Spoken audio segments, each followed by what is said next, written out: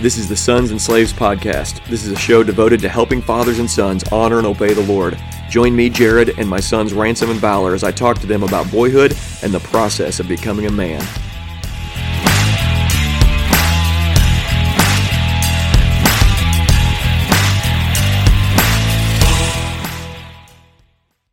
Welcome to the Sons and Slaves Podcast. Hey guys, welcome back. We're glad you're here. I'm here with my co-host, Ransom and Valor. You guys doing all right today? Yeah? Anything new with you guys? No, nothing. Nothing, huh? Well, I thought we would keep going along in our book called Boyhood and Beyond and talk about the chapter called Authority. What do you guys think? Yeah. Does that sound good? Mm-hmm. Okay, well, why don't we go ahead and pray. You guys take your hats off. We don't cover our heads in prayer, do we? No. Okay, let's pray. Heavenly Father, we just thank you for this day. We want to honor you as we talk about authority. We want to wield the authority you've given us well, and we want to honor you in the process. God, I pray that you'd help us to rule and learn to rule for the good of others, not to put others down, but to build others up. And we just trust that you're going to help us. I thank you for my sons. Lead this time, Holy Spirit. I trust you well. In Jesus' name I pray, and we all said, Amen. Amen. Okay, we're starting with a story. You guys ready? Yeah.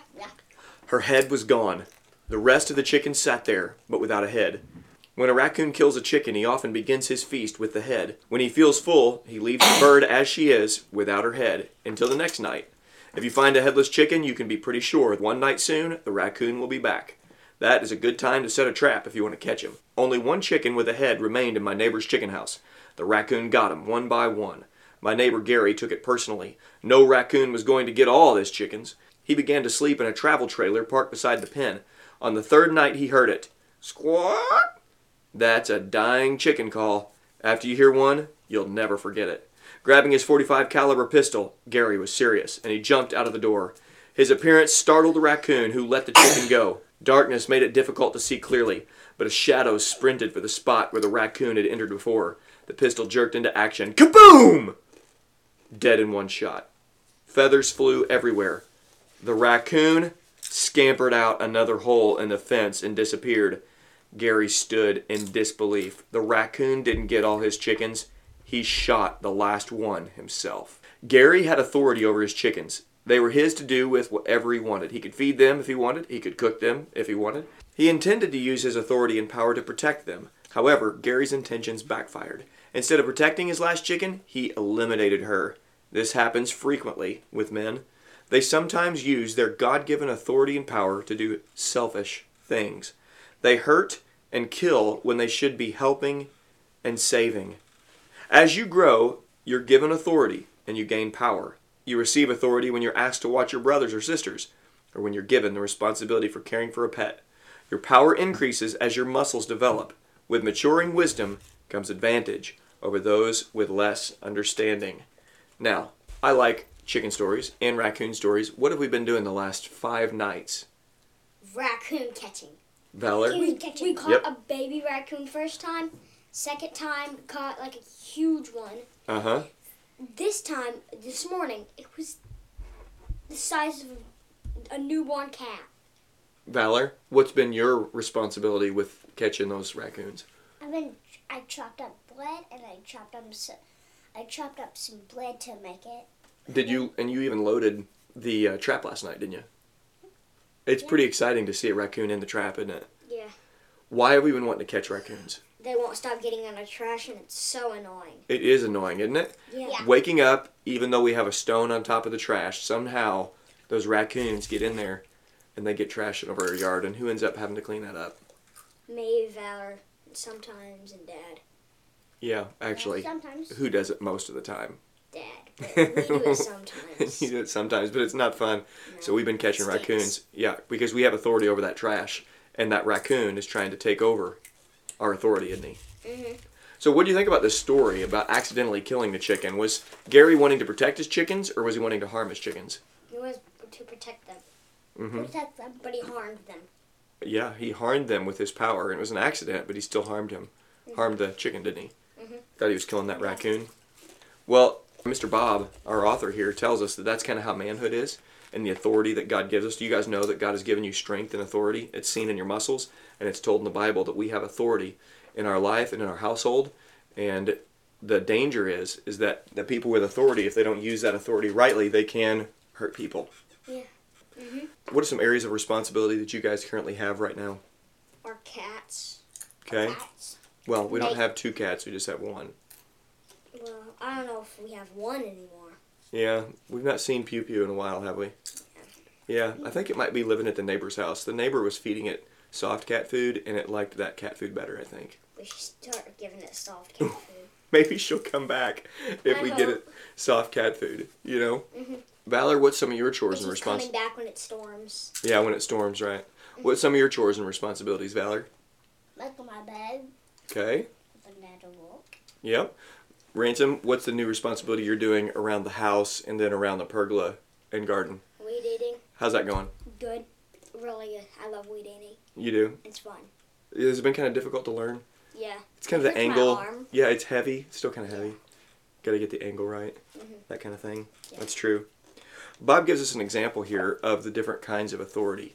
And I just kind of want to see what you guys think about it. He contrasts the Pharisees and Jesus. The Pharisees were a group of religious leaders that rejected Jesus and rejected the right understanding, proper understanding of God's Word. And they used authority in all sorts of wrong ways.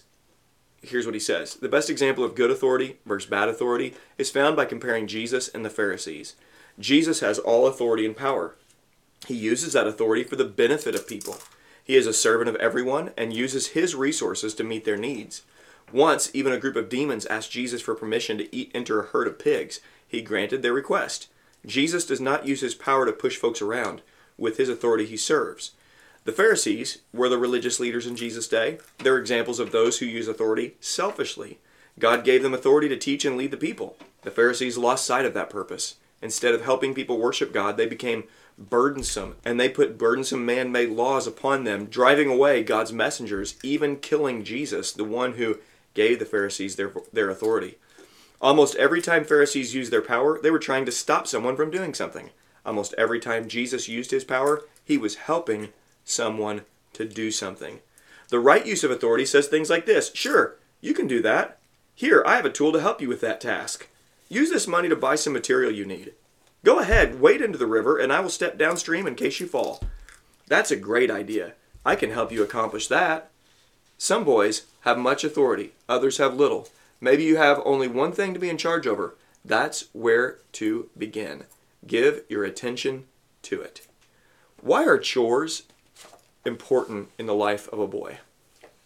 They're important because that helps to understand that you always start off with small things when you start working. Mm-hmm. You start off with small things. Like right now, Valor's doing small chores. I'm doing the bigger ones. I'm doing some of the same things he's doing. Mm-hmm.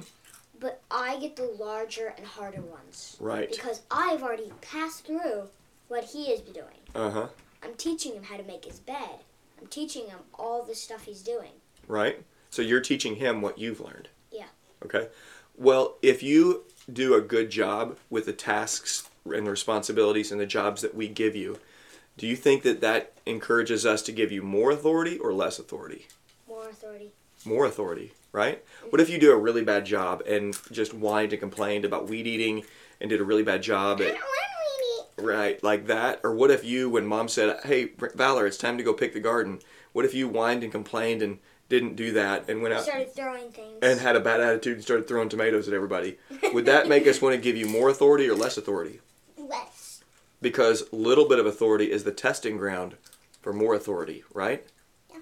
So learning to do your chores now with a good attitude is incredibly important because a complaining boy often ends up being a complaining man. And we don't want whiny, complaining boys or men, do we? No, we don't. No. No way. No way. Is there anything grosser than a grown man that just whines and complains all the time? Nothing. Not cool. But why is it so easy? Let's get honest here. It's easy to whine and complain about the things that we have to do, isn't it? Yeah. Yeah, it's easy. Why is it so easy to whine and complain? Why do you think that's easy? I don't know, but it just is. It is, right? You're born knowing not how to obey, but how to disobey. Yeah, I know. That's that I sin. wish it was the other way around. Wouldn't that be awesome if you were just Yeah. born with great attitudes and knew how to do everything right That's away? how Jesus was born. Well, Like- and Jesus never So he didn't have a sin nature, and No. he overcame every sin and temptation that was common to man. It was amazing. Yeah. He never complained, and yet we have rebelled and complained. And that's the thing about this sin nature, because now, even as Christians, we have the Holy Spirit indwelling us, don't we? Yeah. Yeah. It feels like you could just obey your parents. Like, you know what? I bet I could. Yeah. But just when they ask you to do something, and you do it, Uh-huh. that's easy. But Right. when you ask them, but if the parents ask them to do it, it's more easier not to Yeah. not to obey. Right, even... You just complain. I know, because even though... Complaining is so easy. Complaining is easy. And the thing is, you know what you want to do. You want to do the right thing. But sometimes doing the right thing requires... The Bible tells us the Holy Spirit gives us self-control. It's the last fruit. It's the fruit of the Holy Spirit working inside of us, is that we have growing self-control. And so that's the thing that we've got to work on, even as young boys, because I think there's a lot of boys in your same situation. They want to do the right thing. The Holy Spirit's indwelling them. In fact, I think there's a lot of men in my situation that still have some things. Like yesterday, there was something that happened, and I responded wrongly to you. But I had to say right away, you know what, Ransom? I was wrong. That was wrong. I'm sorry for doing that. And you gave me a big hug, and you forgave me. Because there's some things that I still deal with, even as a man, you know? So I think for all of us, I think we have to grow in not complaining and using our authority for the good of others. Yeah, I wish it was easier to obey the easiest. I wish you could obey the easiest and Yep. hardest Uh-huh. to disobey. Yes, and that would be amazing. And that's what the Holy Spirit is doing inside of us. He's working in us to work out that sin and work into us obedience, because He's given us a new heart. And now our deepest desire, it really is to obey the Lord. Do you guys want to obey God or disobey God? Obey. For sure. Obey. Deep down, right? And do you want to obey your parents or dishonor and disobey your parents? Obey your parents. I know, that's what we want to do, because God's working in us. Now, let's think about this word authority and leadership, because one of the things I've been teaching you, what do men do? Worship, work, protect, provide, lead, love. Okay, worship, work, protect, provide, lead, love. And this area of authority is in the category of leadership and in love. Let me just set up a scenario. There's a king, and this king is using his power, and he wants everybody in the city and everyone in the empire to do what he wants to do when he wants them to do it. When he has a plan, he expects everybody to implement that plan right away. There's another king in another kingdom, and he sees his responsibility to care for and to provide and see the people live and walk in authority that God has given them. And so he sees his responsibility to build them up. He doesn't see them as a tool to build up himself. Which is the better king? The one that uses tools to build other people up. Build other people up. Yep. Because there's always this temptation in us. And guys, you guys are leaders. Well, I tell you all the time, be a leader. Be a leader.